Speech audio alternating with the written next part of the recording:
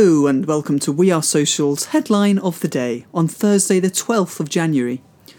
Today's headline, courtesy of Business Insider, is that a secretive new research division created by Facebook is developing brain-computer interface technology that sounds a lot like telepathy. Several recent job postings listed by Facebook describe a project involving neuroimaging and electrophysiological data to create a communications platform of the future.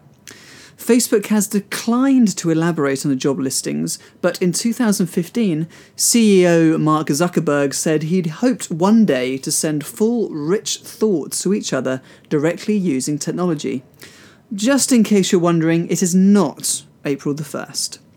Check back tomorrow for more updates on Amazon Echo or your favourite podcast player, or simply follow us on Twitter @WeAreSocial.